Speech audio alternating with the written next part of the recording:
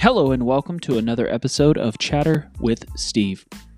I am your host, Steve Cook, and on today's podcast, my guest name is Larry Andrews. Boy, oh boy, was this a crazy podcast. Larry has now written a book called The Ride, and you can find it on anywhere you can buy books, particularly Amazon. And Larry Andrews wrote a story about his life. His life consisted of a completely normal childhood. He went on to play college football, and after dropping out of college football for a few different reasons, he decided that he was going to start dabbling in the party scene. After becoming a heavy drinker, he started dealing and taking meth. After getting pretty involved into the meth scene, he actually got convicted and sent to 20 years in prison, mandatory sentence. Larry Andrews is now out of prison and runs a successful business. Larry Andrews' story is incredible. I hope you enjoy this podcast as much as I enjoyed listening to Larry tell his story.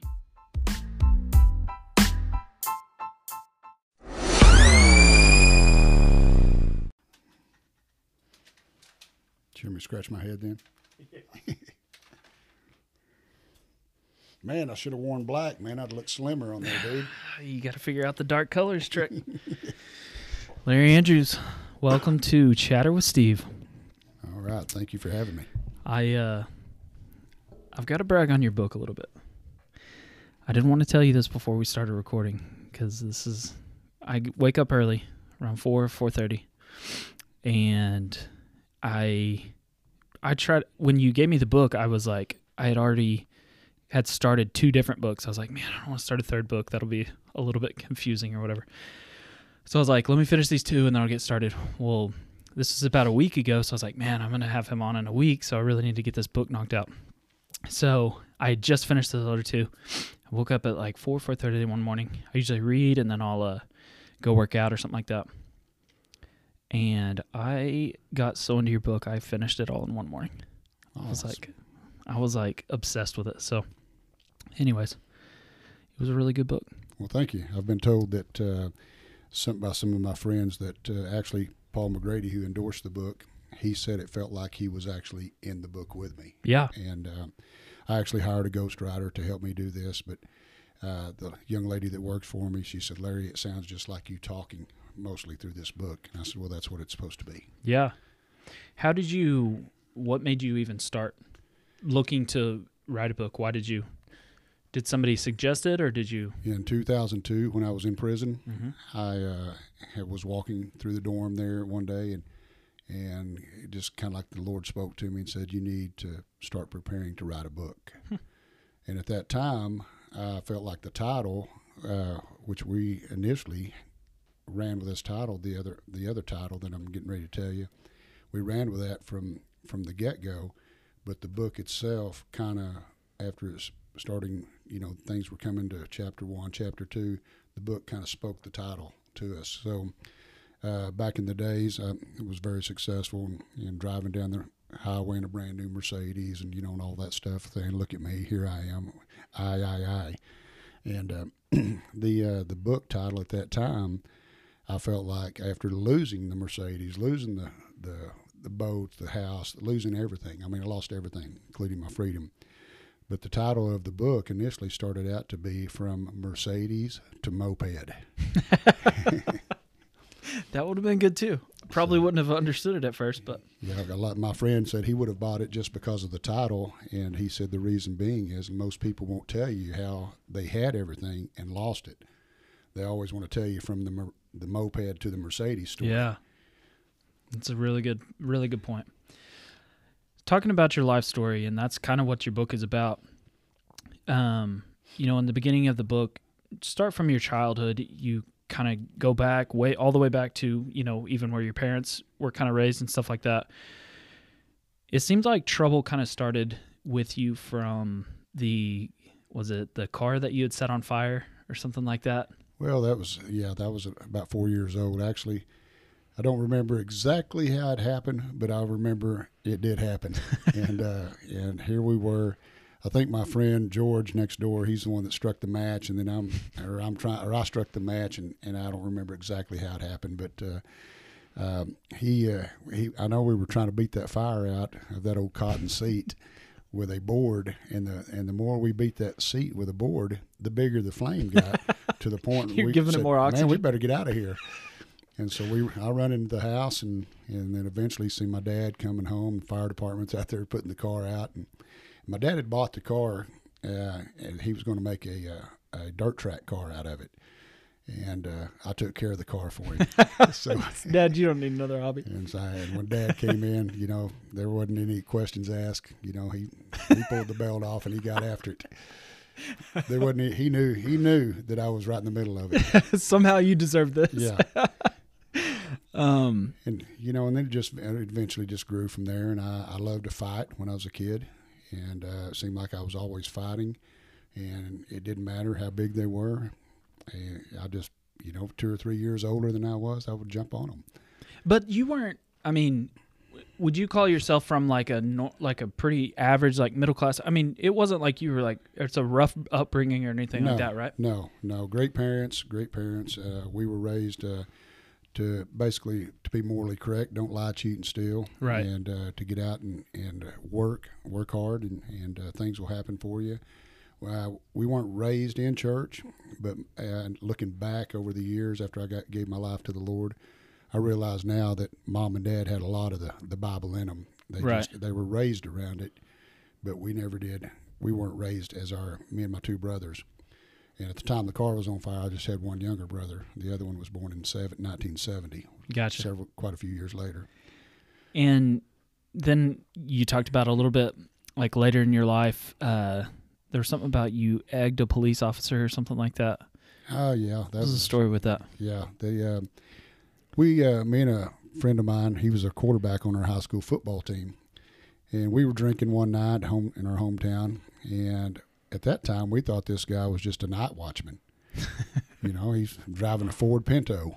And so we were drinking, and he said, "Come on, let's go to Grandma's house and get some eggs." So we drive up the back alley. He runs into the house, gets a few eggs. We go park the car, and we're so bold from drinking that I walked right up to his door and opened the door. And when I opened his door, I threw the egg. I'm left-handed, and I threw the egg, and it literally hit him in the side of the temple, took his glasses off, and we started laughing so hard. My friend, he just tossed his egg, and we took off running. And so it was Jennings season at the time, so there was cotton trailers everywhere around town. And we went out and hid in a cotton trailer, and it was in the middle of the winter, but it got smoking hot. We were down deep into that cotton.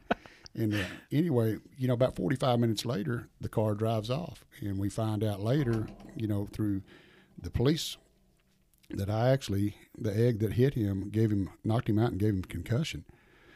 And so here we were in that cotton trailer when he drove off, when we came out of there, I mean, we had cotton stuck to us. It looked like we had feathers on us. It was so hot.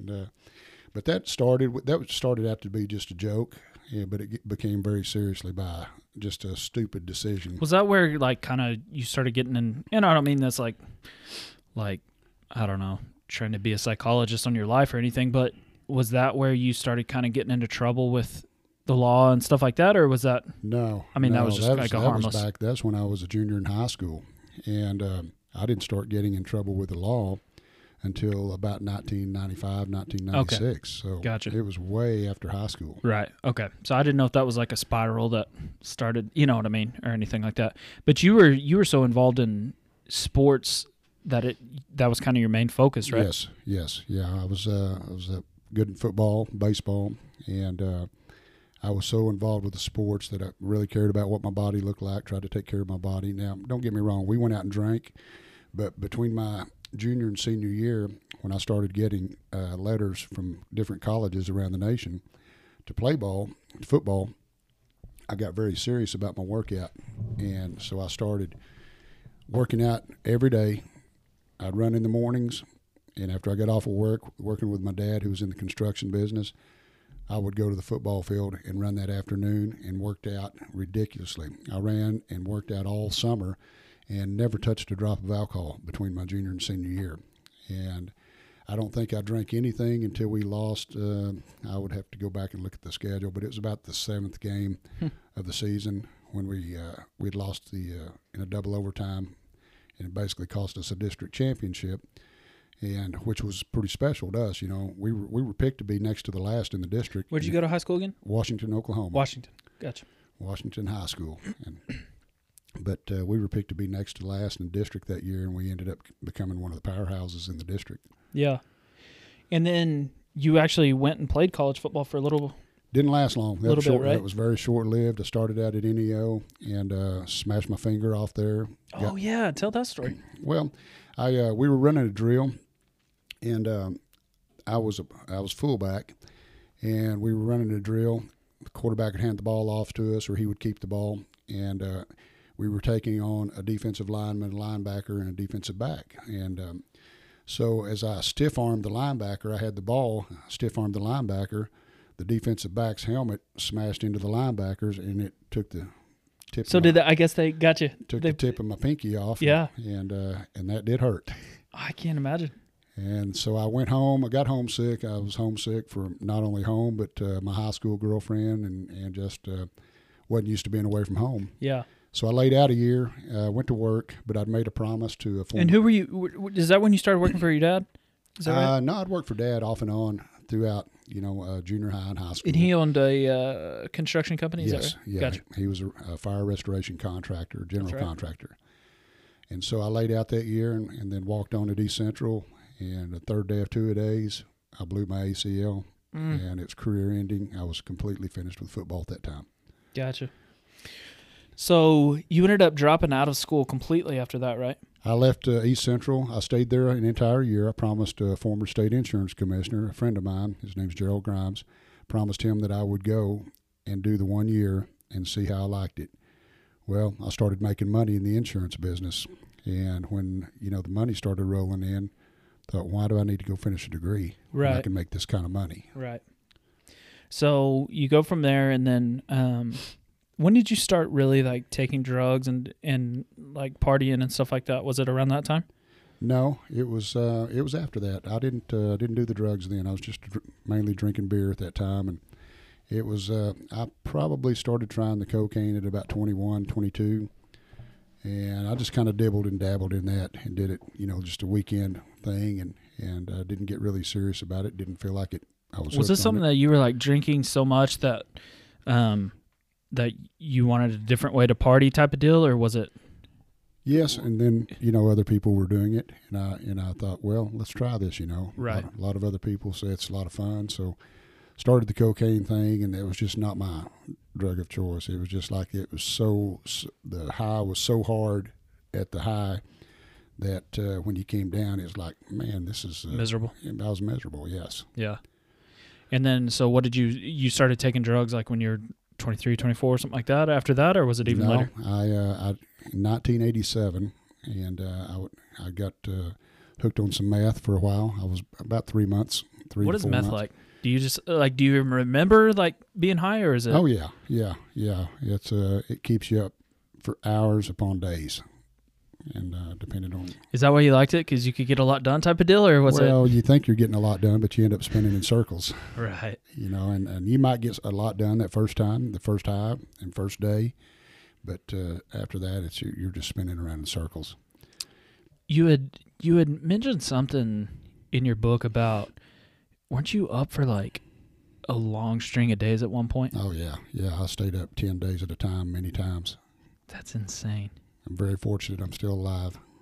That has to be crazy. Would you sleep for like 2 or 3 days after? Oh, yeah. Was it? Yeah, you'd sleep. I mean, someone could have come in the room and hit you in the head with a sledgehammer and it wouldn't have woke you up.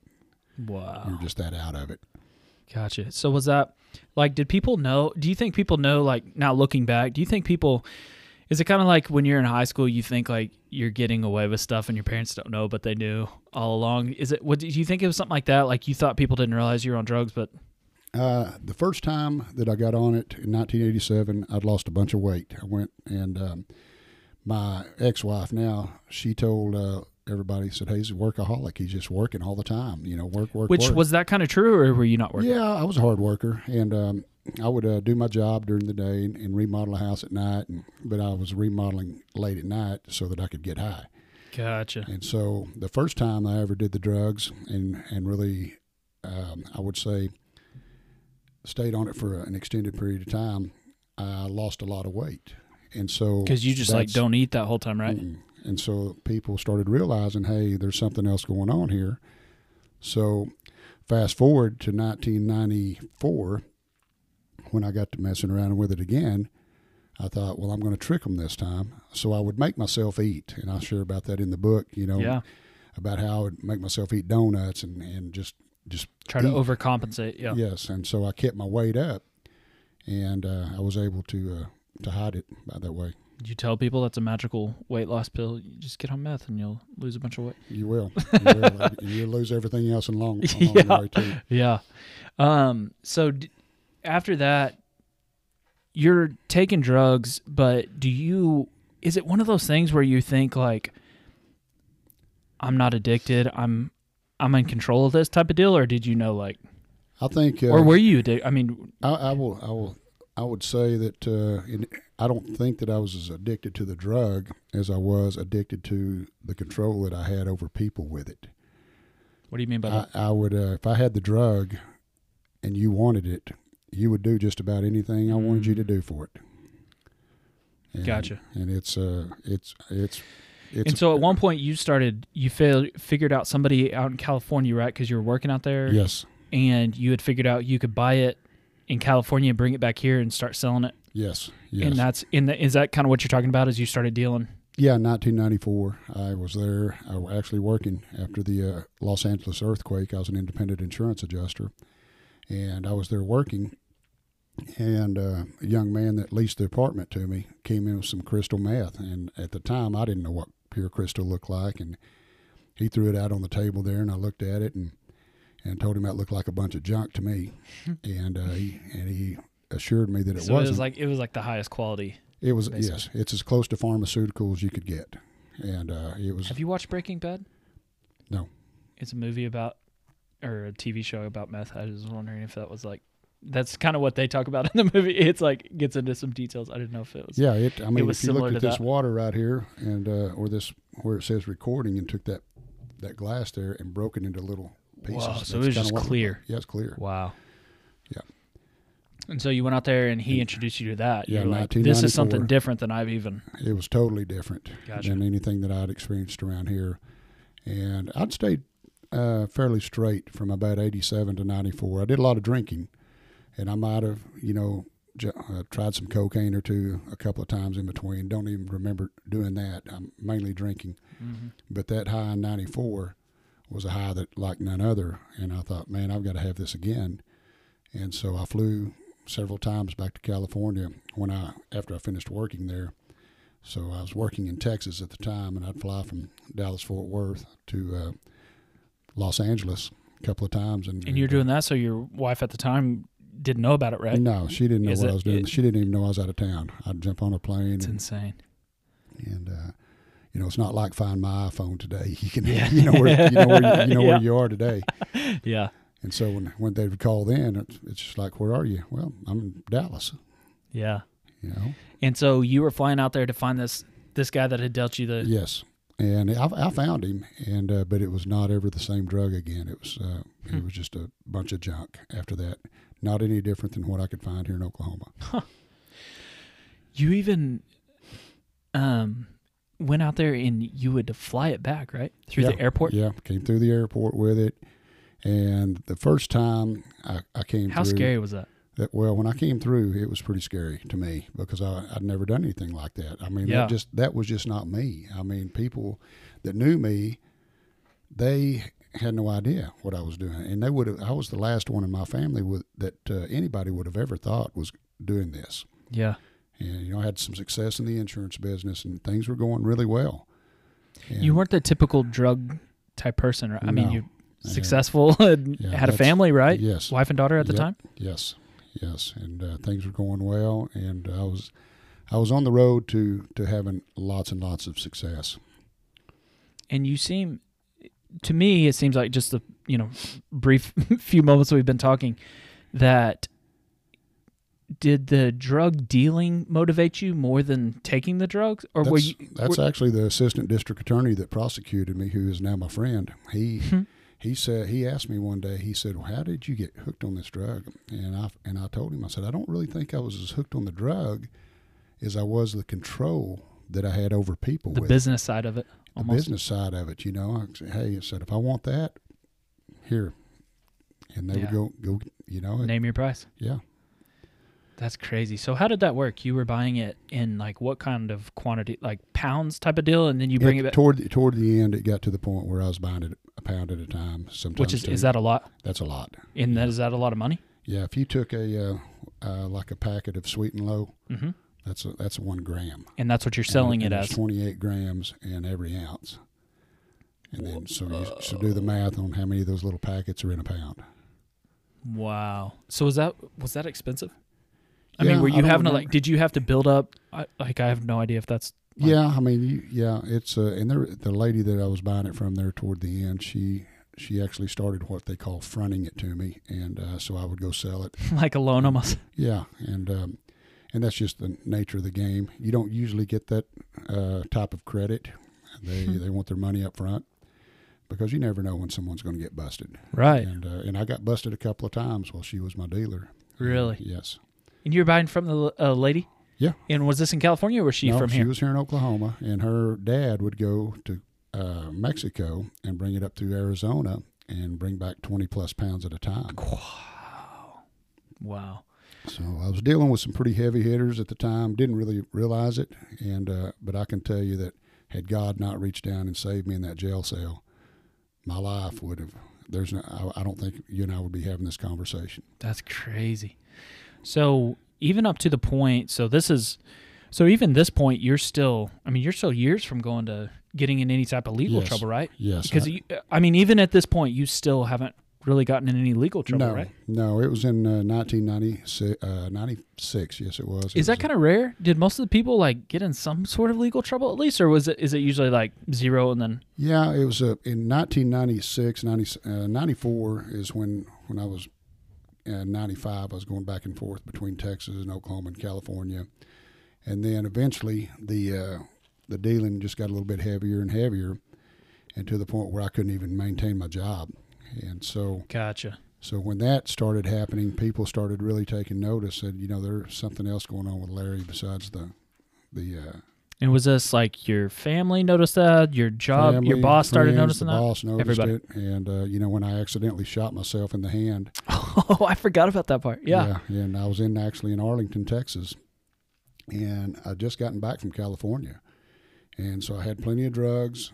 And I was messing around and unloading one of my guns. And I went out back of the motel there and shot it into the ground. And we were drinking and partying and forgot that it chambered one, and so here I am. I turn around, someone says something behind me, and I turn around, and it fired. My finger accidentally hit the trigger. Oh, my goodness. And so when it hit the trigger, I had no idea where the bullet went. And it was just a few seconds later that all of a sudden I could feel this, my heart was beating through my hand, and I said, I know where it went. Wow. And so it took out this left hand, pinky getting smashed off. Your poor left hand. The knuckles gone. And you're left-handed. And so, anyway, I didn't realize where the bullet had gone till I got back from the hospital. And just where you're sitting there, when it actually went through my shirt. Oh, my goodness. When I got back, I looked down, and I've got 4 holes in my shirt. It went in and out, went through my hand, and made a 90-degree turn and would have shot you. Wow. That's insane. And it got into the between the frame and the window there and just bounced around. It looked like somebody got back with buckshot with a shotgun and shot into those drapes. There was probably 500 holes What? where that bullet, there's a 22, it just got in there and danced around, and it went out the glass and made one hole about the size of $50.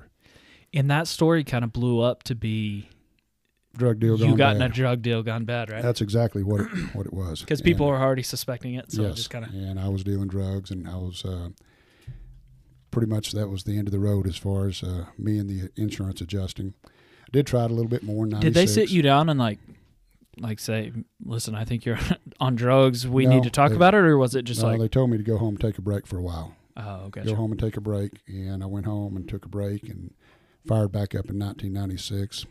Got busy with the adjusting again. Oh, gotcha. But I got so high and was dealing with this drug that I could care less about that. So this is where it starts kind of taking a toll on your life. That's where it starts caving in. So what happened? I forget the part from here. It took like a year or two, and you just started getting more and more involved with that and less involved with real job, I guess you could say. Yeah, the big charges started in 1998, 99, 2000, and then to the end of 2000, or to the first part of 2001. And it still took a few years for you to. Mm-hmm. But like I said, I was making really good money, and so when I'd get in trouble, pay the right lawyer, pay the right bondsman, and that's how I stayed out of jail for so long. Yeah. Basically played the system. Yeah.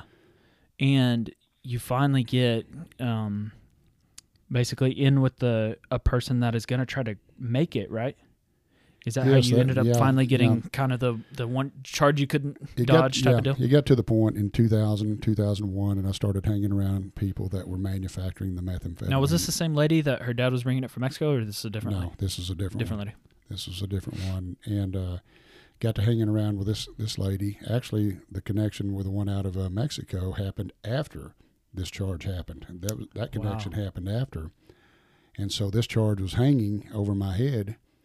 And so we end up I got to hanging around with people that were manufacturing, and that was not a good thing. And I never, even though the law enforcement and district attorneys and everyone thought I was the methamphetamine cook, they thought that, hey, he's the cook in about 3 or 4 counties. Well, I wasn't.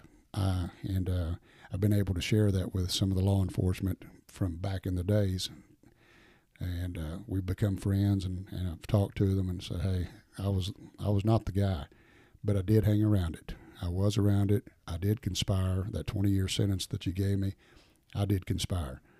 But I could never sit down and tell you that, yeah, I could put this all together, because I couldn't. Right.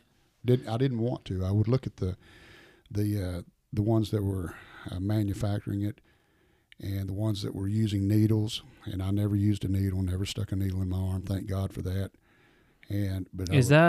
Why did people? Is that like a different type of high or something? Or I guess they say it is. I mean, it's straight into the bloodstream at that time, and so I'd look at these people, and I see them even still today, and I didn't want to be that way. I said, that's not me. I'm not going to do that. Yeah. And so it was God. I feel like God was tugging on my heartstring, even way back, saying, hey, stop, stop. But like I said, it was in that jail cell 2001 when God reached down and saved me. Yeah.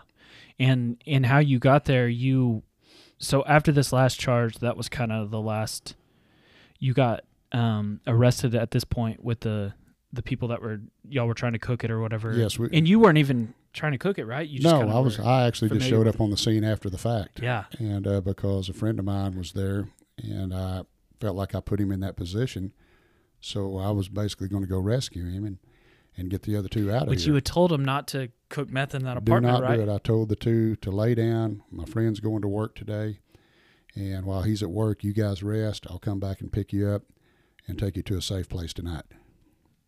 That's crazy. And, so they decided let's just go ahead and cook it here. Yeah, they went ahead and did it there. And by the time when I got there, didn't realize it, but the place was surrounded by police officers. They were evacuating the building. Wow. And so you rolled up, if I remember the story correctly, you roll up and you had heard that they were trying to cook it there, so you were going to go tell them not to, basically. No, they'd already cooked. They'd already made the cook, and then when I was on the phone with my friend, and he told me that the neighbor lady was kind of going crazy, and I said, well, I'll be over there in a second. I said, what's going on? He told me that they were finished, and I said, finished with what? Oh Oh, my goodness. And he said, she finished. He said, she did it while I was gone today. And basically I told him, I said, you need to get up and get out of there. And he said, we've already cleaned up. Everything's in the dumpster and blah, blah, blah. And so the girl that I was living with at the time, she begged me not to go. Don't go, don't go.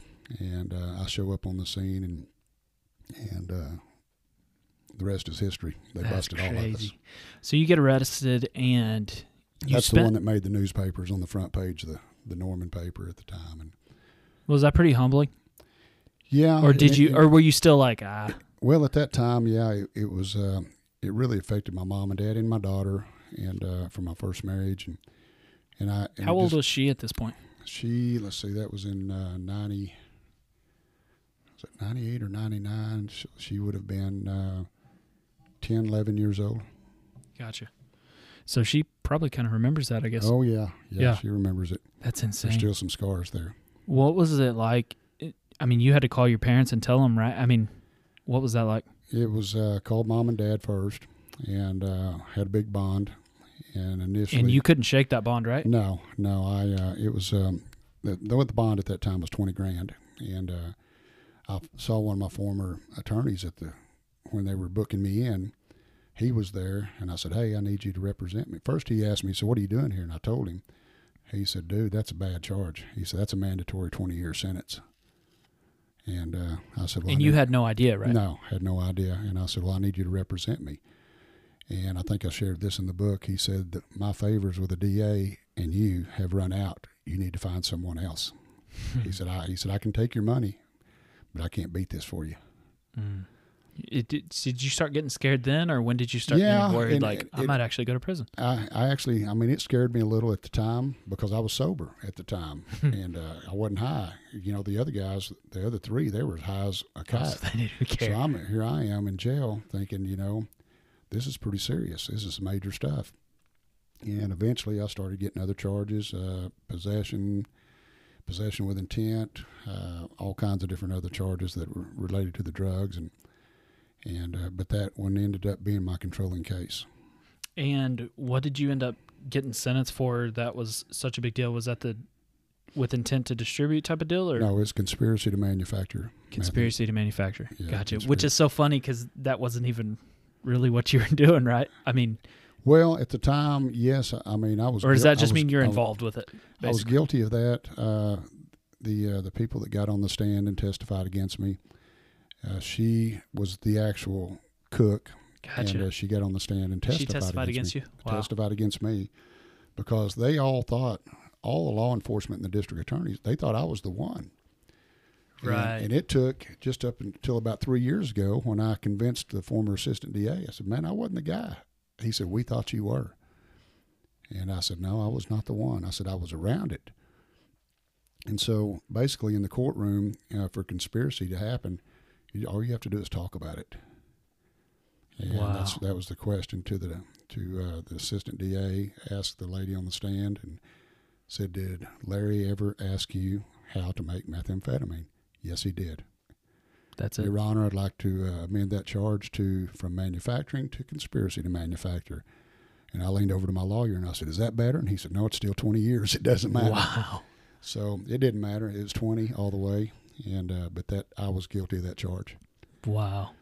That's so crazy. So is it kind of like, this is funny, but I'm finally getting to ask somebody in person, but is it kind of like the movies where they're like, on this, you're guilty, we find you guilty, and it's like, there's your sentence, and you go off to prison from there? No, not at that time. They just bound me over for trial, and they went ahead and let me stay out on bond. And then I started playing the system, and that was in 98.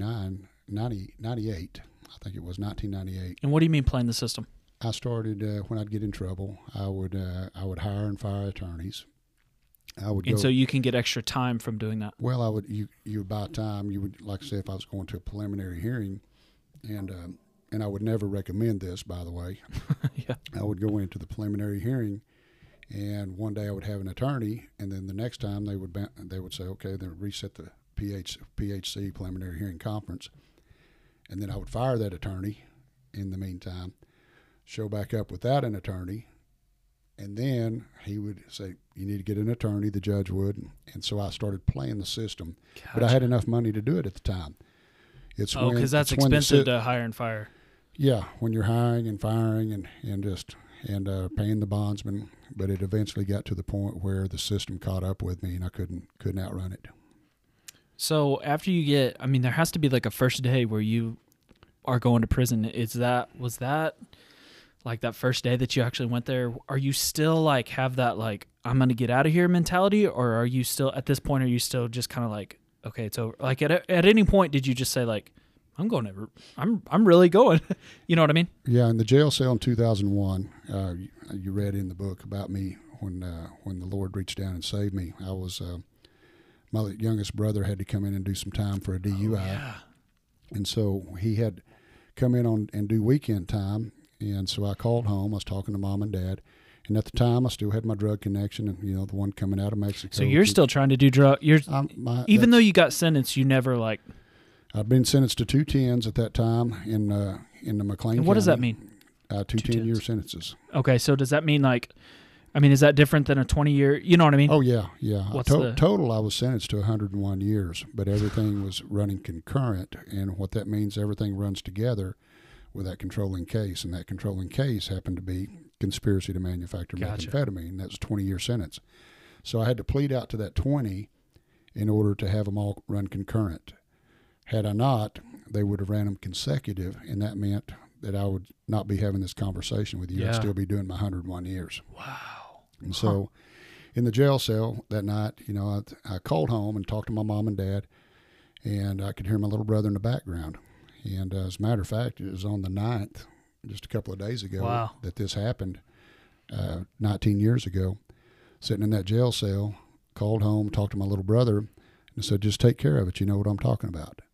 Well, that means bring me some drugs, because I was not finished with it. I'd planned on going into the system with my connection and being the big drug dealer in the system. Inside. Wow. And so my little brother comes in on that Friday night, and not only did he come in, this is how you know it was a God moment, how it was a divine appointment from God. He came in, and they put him in the same cell with me. That just doesn't happen. This is in McLean. Because they knew it was us. kind of they a knew whoops. us. Oh, gotcha. They knew us. And I just believe that they had their eyes were closed by God, is what I feel like, looking back now. And when he came into the cell with us, had the drugs, he laid down and went to sleep that night. He didn't want to do any of the drugs. Me and the guy in the bottom bunk, we did it. Gave some to the trustees. And I was high, but I was miserable. I was miserable. And I looked down at my little brother that night, and I said, Lord, I'm sick and tired of this life. If I can influence my little brother to do something this illegal, how can I influence him and others by serving you? And immediately that was taken and lifted from me. So after the drugs, even the want to do the drugs, it was gone. Did you ever feel like you were addicted, like a clinical addiction at any point, or did you know what I mean? At this point, or were you at that time still on it pretty heavy? At that time, yeah, I was still on it. I mean, just a few days prior to that, I was gotcha. on it. So you were still taking drugs quite a bit. Yeah, right up to the point, and even into the cell there after he brought it in, and so yeah, we were doing quite a bit toward the end. But that day in February 9th, 2001, I was completely set free. Yeah. Completely. So you totally changed your mindset after this too, of the way you were going to be in jail too. Like you decided, I'm not going to be the I'm not going to be the drug guy. That want to, it was gone. Disappeared. It disappeared. And after that, you kind of, I guess, just are determined to be a hard worker and really just like serve your, like you weren't really trying to get out early. I mean, necessarily that wasn't your life mission, I guess. No, I followed a sentence modification the first year, and they modified a sentence, but they modified one of my smaller sentences. They didn't modify the 20 year. And so I thought, well, I'm going to go in and I'm going to get fit physically, spiritually, and emotionally. And I did. And so you were supposed to be out. I mean, so you're like, I'm going to be in here 20 years, so let's just make the best of it type of attitude. Yep. Got to start working out, and really started, reading the Bible and just digging into God's Word. And I went in at 280-something pounds and got out at about 220. And I was doing over 1,000 push-ups a day. What? And got really fit. So you were just reading and working out all the time? Reading, working out. I worked as a tutor the last 3 years when I was in prison and helped guys get their GEDs and, their basic education. Uh-huh. That's crazy. You had to still have some, like, pretty crazy stories about prison, though. You have any, like, crazy or funny stories or anything like that? I'll tell you one. It's actually in the book. And if we flipped the book here and went back to the back here, this officer that's here in this picture here. Okay. I'll tell you this story. This was at the prison rodeo in 2004. And we were in McAllister behind the walls, the prison rodeo, and I was in the band. And what was the prison rodeo? It was just a rodeo for everybody in the prison type of, I mean, it is what it sounds like. They came from all over the state, and a lot of the people that came, the spectators, I mean, they want to see the blood and guts, and so they wanted to see Money the Hard Way. And Money the Hard Way, we were sitting and watching from the band, Money the Hard Way, the guys, they would put $100 bill on the bull's horn. Get out of here. Those guys would go out there. I'm telling you, I saw guys get knocked 20 feet in the air. I mean, they would sit there and they would take that bull on, and it was like, man. So a lot of spectators came to see that. Wow. They wanted to see the blood and the guts, watch them get smashed out. And I'm surprised that more of them didn't get hurt really bad. But do they still have those? No, they've shut those down. And but we were playing in the band, and we had finished that night. And the officer that's in the book here that I talk about, he's no longer there. He's working in the oil business he's out in West Texas now. We've started communicating, and we got into the van, and he turned around and he said, "You guys like fried chicken?" And so, all four of us in the band said, "Yeah." Well, how long has it been? Well, it's been a while since we've had any fried chicken. Prison food's nothing to write home about, I guess. Oh, it depends. If the officers over what they call the chow hall, if they ever turn their back, the guys that are cooking have to eat the same food, so they'll put a little extra sugar in it. It actually wasn't too bad. I mean, the bologna sandwiches every day was at lunchtime. That was kind of rough. That got old. You don't eat those anymore?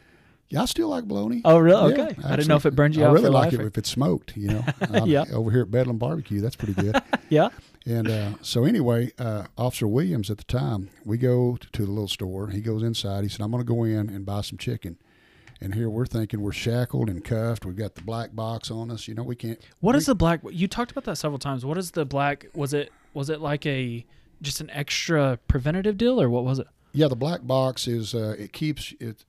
You're not able to swivel your hands in the cuffs. It actually locks them down to where your hands so it goes over your hands. The other the cuffs are over your wrist. You've got the cuffs on your wrist, and then it goes over the swivel in the center with another padlock. Gotcha. And so you can't swivel your hands around and try to undo the cuffs. It's almost virtually impossible.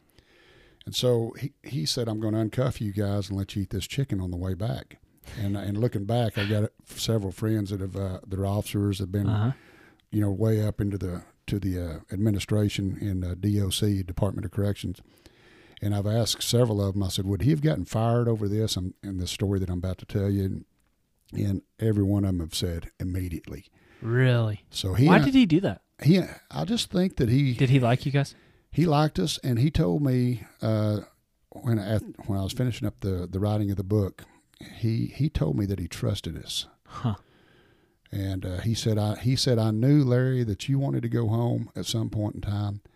And Roy was the bass player. He was a good guy. He said, if the other two would have tried to run, he said, I think y'all would have stopped them. Huh. And so he knew you two felt like he knew you really well. He trusted us. And do you know like what all you guys were in there for? Were all of you for like drugs, or what was it? Mainly, yeah, me, the drummer, were drugs. The bass player, he was drugs. And then the the guitar player, the rhythm guitar player, he was DUIs. Gotcha. And so he uncuffs us. So he uncuffs you and then goes in, or he went in first? When he comes out, we get out. We get down the road a little ways. He didn't do it right there in front. Was of it him everyone. and another officer, or just him by himself? There was another officer that was driving, and he even asked me. He said, "Do you remember who that was?" I said, "I have no idea." He said, "I can't remember it either." He said, weird. But he said, "I must have trusted him." Yeah. I said, "We must have." And so here we are eating the chicken. We're on our way back to Howard McLeod down in Atoka from McAllister, and we're eating chicken like crazy, man. It was good. And we get about 2 miles from the facility, and it's time to cuff us back up. And so he gets everybody cuffed up, but he could not get my black box. He couldn't get it locked back up. It was broken or something. We still don't know. We've talked about this several times. He said, "I don't know what happened." And so is he freaking out? He's freaking out. I'm freaking out because this officer at the time was notorious for kind of roughhousing. I mean, he would, he was a pretty good sized guy, and if one of the inmates decided, "Hey, I'll take you on," he'd get it. He'd throw down with him. And so here I am thinking, is this a setup? Is this what he's doing with me? Oh, you were scared that he was about to so this starts spinning betray around, you, basically. This starts spinning around in my mind. And so now you're really freaking out. He said when we get back to the facility, he was freaking out, and we were 2 miles from the facility. He said, "We've got to go now. They're going to come and start looking for us." And so we get over to the facility. He said, "Just fall out on my side and bump into me." And I'm thinking, bump into an officer? That's assault and battery. And so all this is spinning around in my mind. So now you're really freaking out, thinking he's trying to set you up on more charges. Really freaking out. So I didn't have any choice except to do that to keep everyone out of trouble.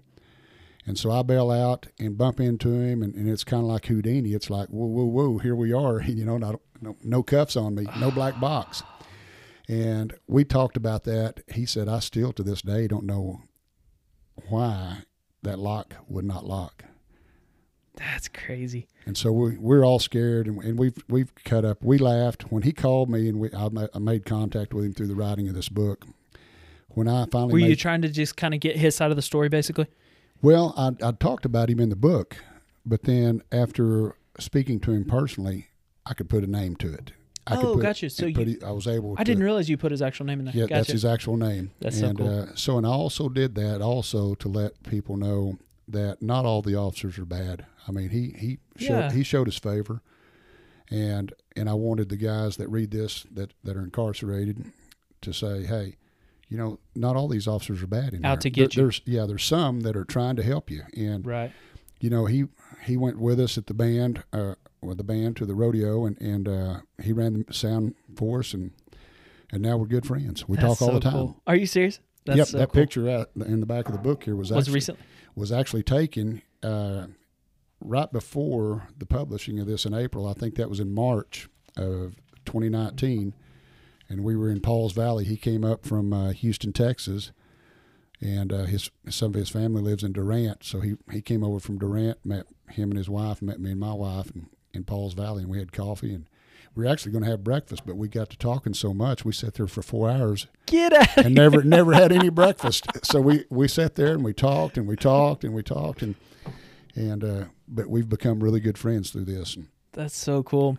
So this was kind of towards the end of you being in. So what happens after this?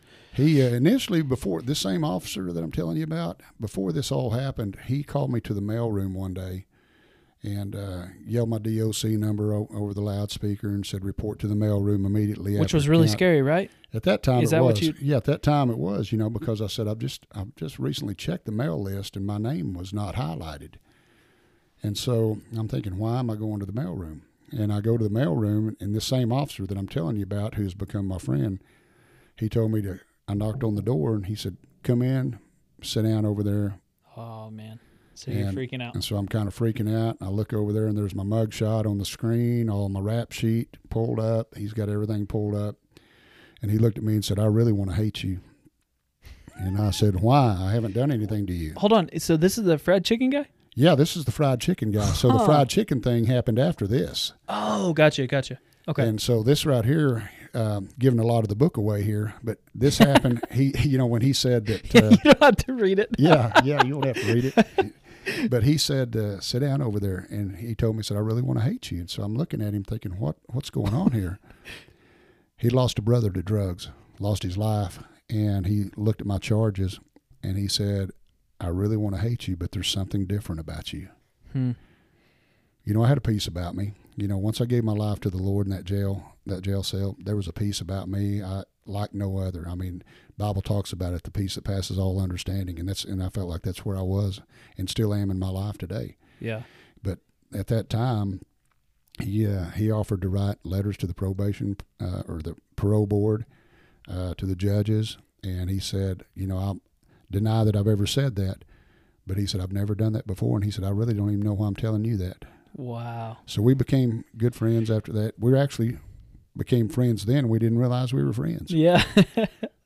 So after that, you end up getting, I don't know what they call it, but basically you got your sentence shortened, right? And yeah, in 2000, that was in 2004, and I call home and talk to my dad, and he'd spoken to an attorney, and Dad asked me, "Are you ready to get out of there?" And I said, "Yeah, I was ready the first year." And Dad said, "No, you weren't. You weren't ready that first year." Do you believe? I mean, do you believe that? I guess the time that you spent there was actually good for you, or oh yeah, saved my life. If I would have stayed out of it, had they not arrested me when they did in 2001, I was getting real close to putting a needle in my arm, and I never used a needle to ingest any drugs. So had I ever gone to the needle, I don't think I would have ever come back, because I carried everything to the extreme. Yeah. And so I thank God that He saved my life, because if I'd have stayed out an extra week, or maybe another day or two, right, I would have had a needle in my arm. And the guy that had gotten in contact with your dad, go ahead with that story. Yeah, the attorney, and so he said that he had a deal worked out to get me out early. And what's with that? Do they just look up cases and like try to figure out? I really don't know exactly how it all happened. You know what I mean? Because you didn't even reach out to that guy, right? No, it was not an attorney that I normally would use, and but he had made a deal with the DA's office, and they just like go down a list and are like, I could probably get this guy. The DA out. agreed to let me out early. Huh. And he, the former assistant district attorney, told the DA at the time that God had put it on his heart to get me out early. And so this is the same guy that was in the courtroom at 101 years. That's crazy. And we've become friends, like I said, and he's not practicing law any longer. He's not at the district attorney's office, but we've become friends now. And it's just, it's amazing what can happen once you give your life to the Lord, and how things can come full circle. You know, the ones you think are your enemies, that I thought back in the days, the police, the DAs, the judges, man, they're out to your get biggest me. advocates. Yeah. That's incredible. So they go back through there, you go through that, and then you got to, I mean, did they say you'll be out in this many months, or this? This happened in November, the phone call to the attorney, and then that was in November of 2004. In February of 2001, I was out. You said 2001. You mean February of what? I'm sorry, February 2005. 2005. February of 2005. I was 3 days shy of being a total of 4 years. Wow, that's crazy. And is that very common, like getting your sentence reduced that much? It is more today. You know how governor has been signed off on these sentences and commuted these sentences and give them time served. But that was very uncommon at that time. Gotcha. Very uncommon. Once they locked you up, it was like, see you later. We'll see you when your sentence is over. Gotcha. That's insane. What did that feel like, getting out? Well, what's the first thing you did? The first thing I did, I went across the street to my attorney's office and give him a big old hug and change clothes. Because I've got a cousin. She actually works. She still works at the sheriff's office at Cleveland County, and so I'm being released in gray uniform. That says, corrections on the back or inmate on. I don't even remember what it said on the back. That's all I had. And you're walking around. And so I'm walking out of the sheriff's office, walking down the sidewalk. Someone had called 911 and said, "Hey, you got an inmate? He's escaping out here." And they said, "No, he's supposed to be out there." That's so funny. So I walked across the street, and my uncle was there, and he had clothes at my attorney's office, and I changed clothes, and that was a good feeling. And I'm not a big fan of Golden Corral, but it sure tasted That's good. where you went first? Yeah, sure. Get out of here. Yeah. Come on. I think, that same night. That's when my dad had called my daughter and had her to come up and see me. She had no idea I was getting out. Wow. What was that like? It was a good Emotional? meeting. Yeah, pretty emotional. Sure. Yeah. And so how old was she at that point? That would have Teens? been, let's see, 2005. She would have been 19. Okay, gotcha. So she was a little bit older. Yeah. Wow, that's crazy. And 19, is that right? 2005. She was born in 86. So do the math, 86, 96. it's good to me. Yep, that is 19. We need a calculator. We need quick draw guy over there. So after you do that, you're starting from scratch, right? You have no money. I don't mean to get like super personal, but like you don't have any money. I think I left. Your wife had left you, right? I think I left there with $170 something that were on my books, and had I not had a ride, they'll give you a free bus ticket, but Wow. I ended up having a ride. My uncle came and picked me up. That's crazy. So you start. I'm sorry. He came and picked me up at the after I got out of the courthouse.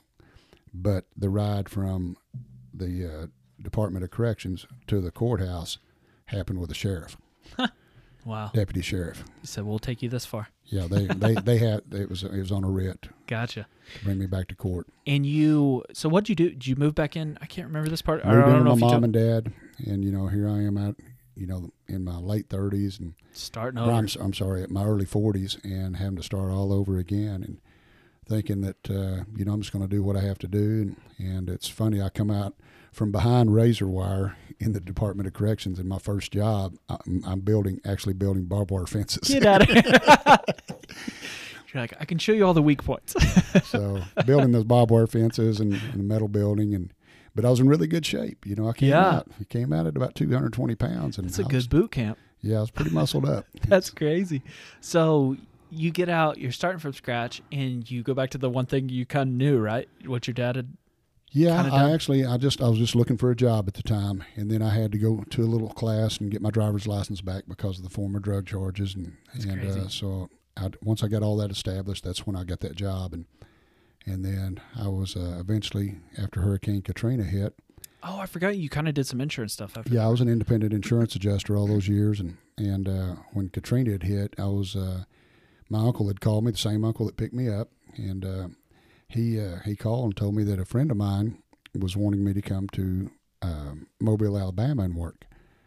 And I told him, I said, hey, I've lost my adjuster's license, and I said, I can't do this any longer. And he said, I don't think he wants you to come and work. I think he's wanting you to train some guys.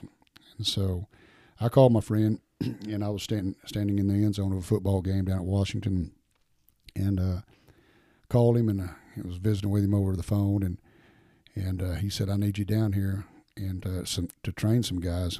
And I told him, I said, man, I'm gonna have to pray about it. I don't think I want to do this any longer. And he said, well, it pays $750 a day. He said, how long you need to pray about it? And I said, when do you need me there? So I'm making $10 an hour building a barbed wire fence. It didn't take me long to figure out. But then all of a sudden I'm thinking, well, how am I going to get there? I don't have a car. You're like, amen, I'm on my way. So I did go, and I ended up being there for 16 months. Wow. So it got me back on my feet. Gotcha. So you were able to make some good money in that time. Made some really good money. And did you start your own business after that? Came back, and I actually took on a contract inspecting job for a gas company here, a local gas company, and took on that job. And then I was just bored, and so I started my own construction company back up the 777 Roofing and Construction, and then Five Star Builders, my home building company. Gotcha. Do you like the construction industry, or what drew you back to that? I was raised in it. My dad Gotcha. My dad was a general contractor.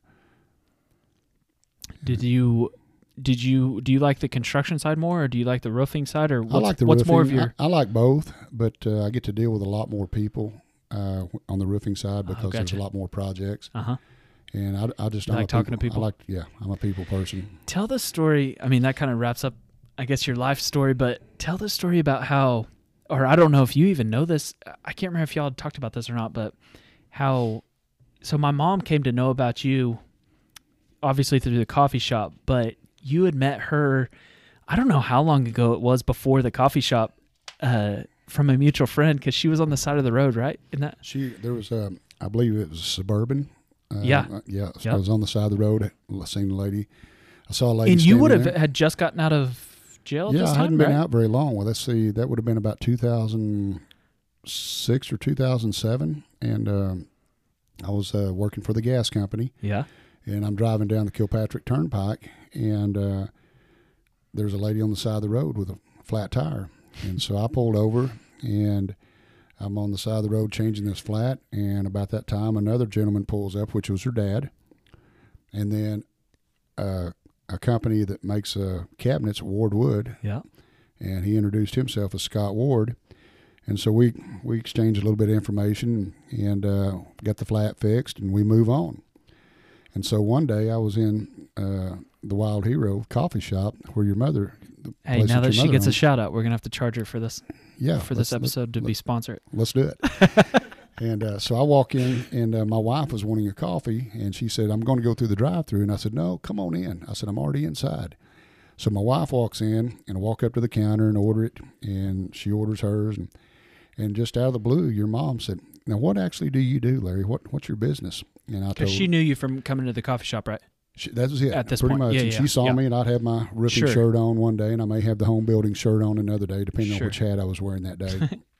And she said that when I told her that I had a home building company and a roofing company, and she said, "Who do you use? Do you ever use Ward Wood?" And I said, "Yeah." I said, "We actually do." And I said, "Let me tell you how I met Scott." And this was great. like 7-8 years later, and I said, "I met Scott when I was changing a lady's flat tire out on the Kilpatrick Turnpike, and your mom's face got almost white." She said, "That lady was me." So like one of my pastors says, you better be nice all the time. Yeah, So, yeah.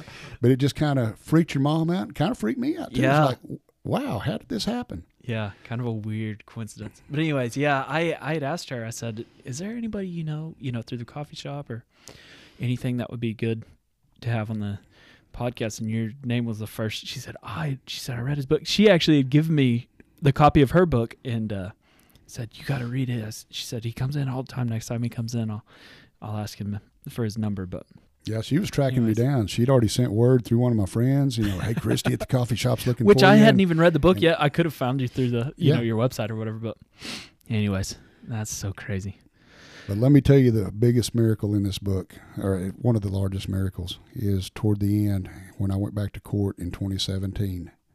Oh yeah, I forgot about all this part. Yeah. When I went back to court in 2017, this is very unheard of, and but some decisions that the judge had made back in 2006 basically set set it into motion, and then the laws had changed in 2011, and I went back to court in 2017 and got a complete expungement of my criminal record. It's gone. And why?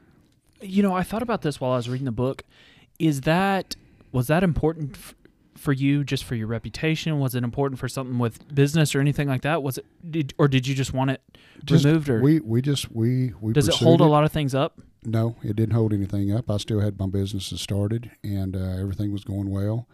And I think to glorify God, I think in order for this book to be a finished product, that had to happen. And so when that happened, that's when the writing of this book really got serious. We really got serious about it at that point. Gotcha. So that happened in August of 17, and we finished the book pretty much in December of 18, Mm-hmm. but it wasn't finished until I met that DOC officer and got the full-blown story about the chicken. Yeah, that's a crazy story. So I was able to put real names to the story. Right, yeah. And the pictures are cool too, to be able to see. Yeah, it's a kind of a chronologically how Yeah. things, started as a child, and Yeah, go from there. there's one picture I had hair then. My senior picture, I looked pretty cool. Actually, I got a friend that he played ball at OU. He saw my senior picture, and we were moving from one of our houses to another one, and his daughter lived next door, and I said, "Hey, Eric, come over here." And I showed him my senior picture, and he goes, "Dude, that looks just like the Bee Gees." That's awesome. Yeah, that was a big miracle in my life, and it's a testimony to what I think if you remain faithful to God, he's always faithful. He says it in his word. He's not a man that he should lie. He's always faithful. Yeah, that's crazy. Did after that, as far as the book goes, when did you actually get like a physical copy of that? It hadn't been that long then, right? April of 2019. Oh, so it hadn't even been a year yet. Actually, I got my the one to proofread in probably it was first part of April. Gotcha. And once we proofed it, it was live in just a few days. Wow, that's crazy. How does that work? Do you have some copies with Amazon, some copies with you can buy at different places? You just go onto Amazon. It's print on demand, and so they can order however many they want. If they go to LarryAndrews.com, which it supports our ministry to help us to be able to put money back into the ministry, to purchase books ourselves, to give to people that can't afford them most of the time, but LarryAndrews.com, I'll send them an autographed copy. Sign that copy. I'll actually sign that one. If they buy it off of Amazon, Barnes and Noble, any of the other distributors, wherever there's a lot of them out there, and they're everywhere. If they buy it from them, we don't really have that personal relationship, right, unless they shoot us an email or something that later. Yeah. That's awesome. And we love reviews. Give us. We just talked about that. I almost forgot. Yeah. I'm gonna hold you to that. Okay, I got to review it tonight. Where Are you sure you read the book? Come on, I ask you every question out of it. I read it in one sitting.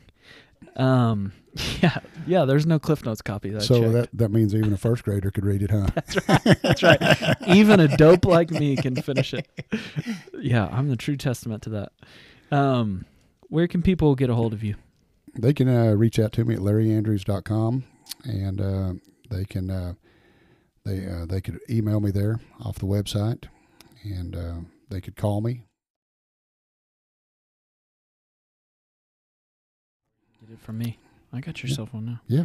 You're a popular figure like you. We might not want to put the phone number out there just yet, but you might have to edit that out. Like we said, there's only like 5 people, so yeah. As long as most of them are my family. So. But LarryAndrews.com, that's our ministry website, and I recently did a Facebook post, and one thing, I had a guy on this podcast a couple episodes ago that he also has a podcast, and I was like, man, I'm struggling with how to end the podcast. And he was telling me, he's like, well, I always ask people like that people can find them, because that's kind of, if they really think the person's interesting that you talked about, then they'll know how to find them through the podcast. I was like, oh, that's a good point. I didn't even think about that. So I was like, I've got to start doing that at the end of podcast. But I went ahead and made a Facebook post about it. I was like, how should I end my podcast? And one guy said, you should end it by asking them what kind of animal they would want to be and why.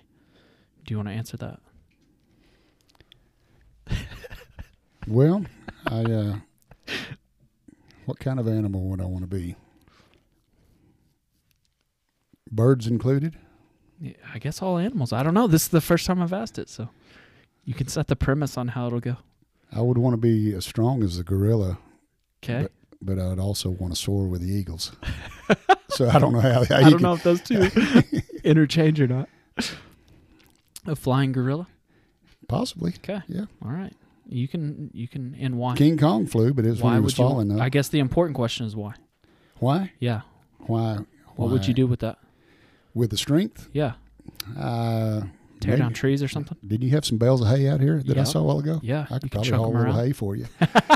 We'd hire you. Yeah. The old gorilla. That's fun. That's a good question. I've never thought about that. Okay. Maybe that'll be my new question. If you think of a better one, you can text me. Tell me a better question to ask. Thank you so much for being on. I really enjoyed the book and really enjoyed talking to you. And it's been fun, and I appreciate the opportunity. Yeah. And, if you ever have a flat tire, give me a call. We have to end it on that. Oh, that's so funny.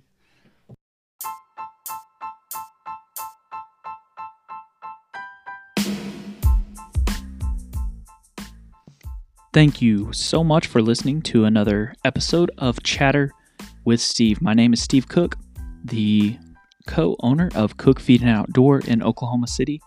If you have any questions or need to get a hold of me or would like to be on the podcast, please send me an email at scookt@gmail.com. That is as in Steve, Cook, T as in Tom, at gmail.com, or reach out to me on social media, and I would love to talk to you. Thank you for listening.